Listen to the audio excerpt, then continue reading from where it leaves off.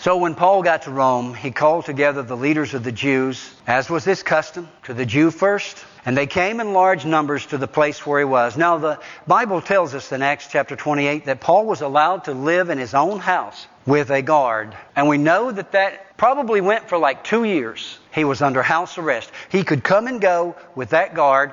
And by the way, does anybody know what guard was it that guarded him? Do you know? Anybody remember from another epistle?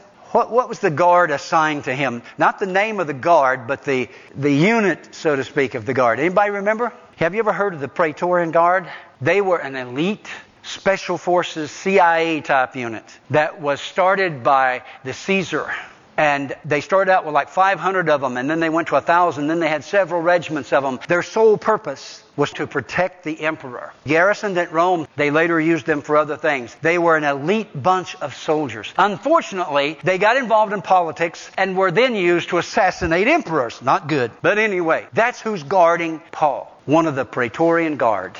How would you like to be assigned to guard the Apostle Paul if you're not saved? How long do you think you could be around the Apostle Paul and not get saved? How many guards did he win to the Lord? What impact did his witness just in his own home? Because it says that people were coming and going and coming and going for the whole 2 years. Right here, Paul delivers the gospel to the Jews first. From morning till evening, he explained and declared to them the kingdom of God and tried to convince them about Jesus from the law of Moses and from the prophets. He presented the scriptures and showed that Jesus was the fulfillment of it. He indeed is the Messiah. What happened? It says some were convinced by what he said, but others would not believe. They disagreed among themselves and began to leave after Paul had made this final statement. When Paul saw what happened, when he saw the belief and the unbelief, when he saw the confusion, he said this to those who would not believe. He said, the Holy Spirit spoke the truth to your forefathers when he said through Isaiah the prophet, go to this people and say, you will be ever hearing but never understanding. You will be ever seeing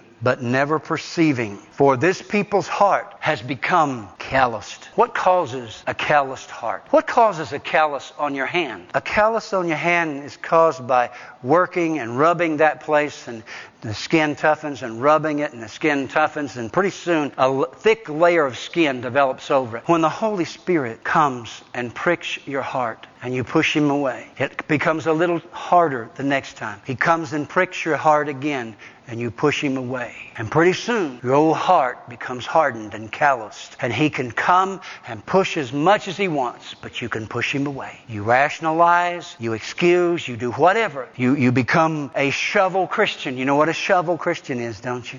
You sit in church and you hear the Word of God and the Holy Spirit convicts you and you say, well, that's got to be for the guy behind me, and you just shovel it right over. God must be speaking to somebody else. Surely he's not speaking to me. Don't let your heart become callous. Listen, you and you alone can determine the condition of your heart. As the old saying is, the same sun that melts wax hardens clay.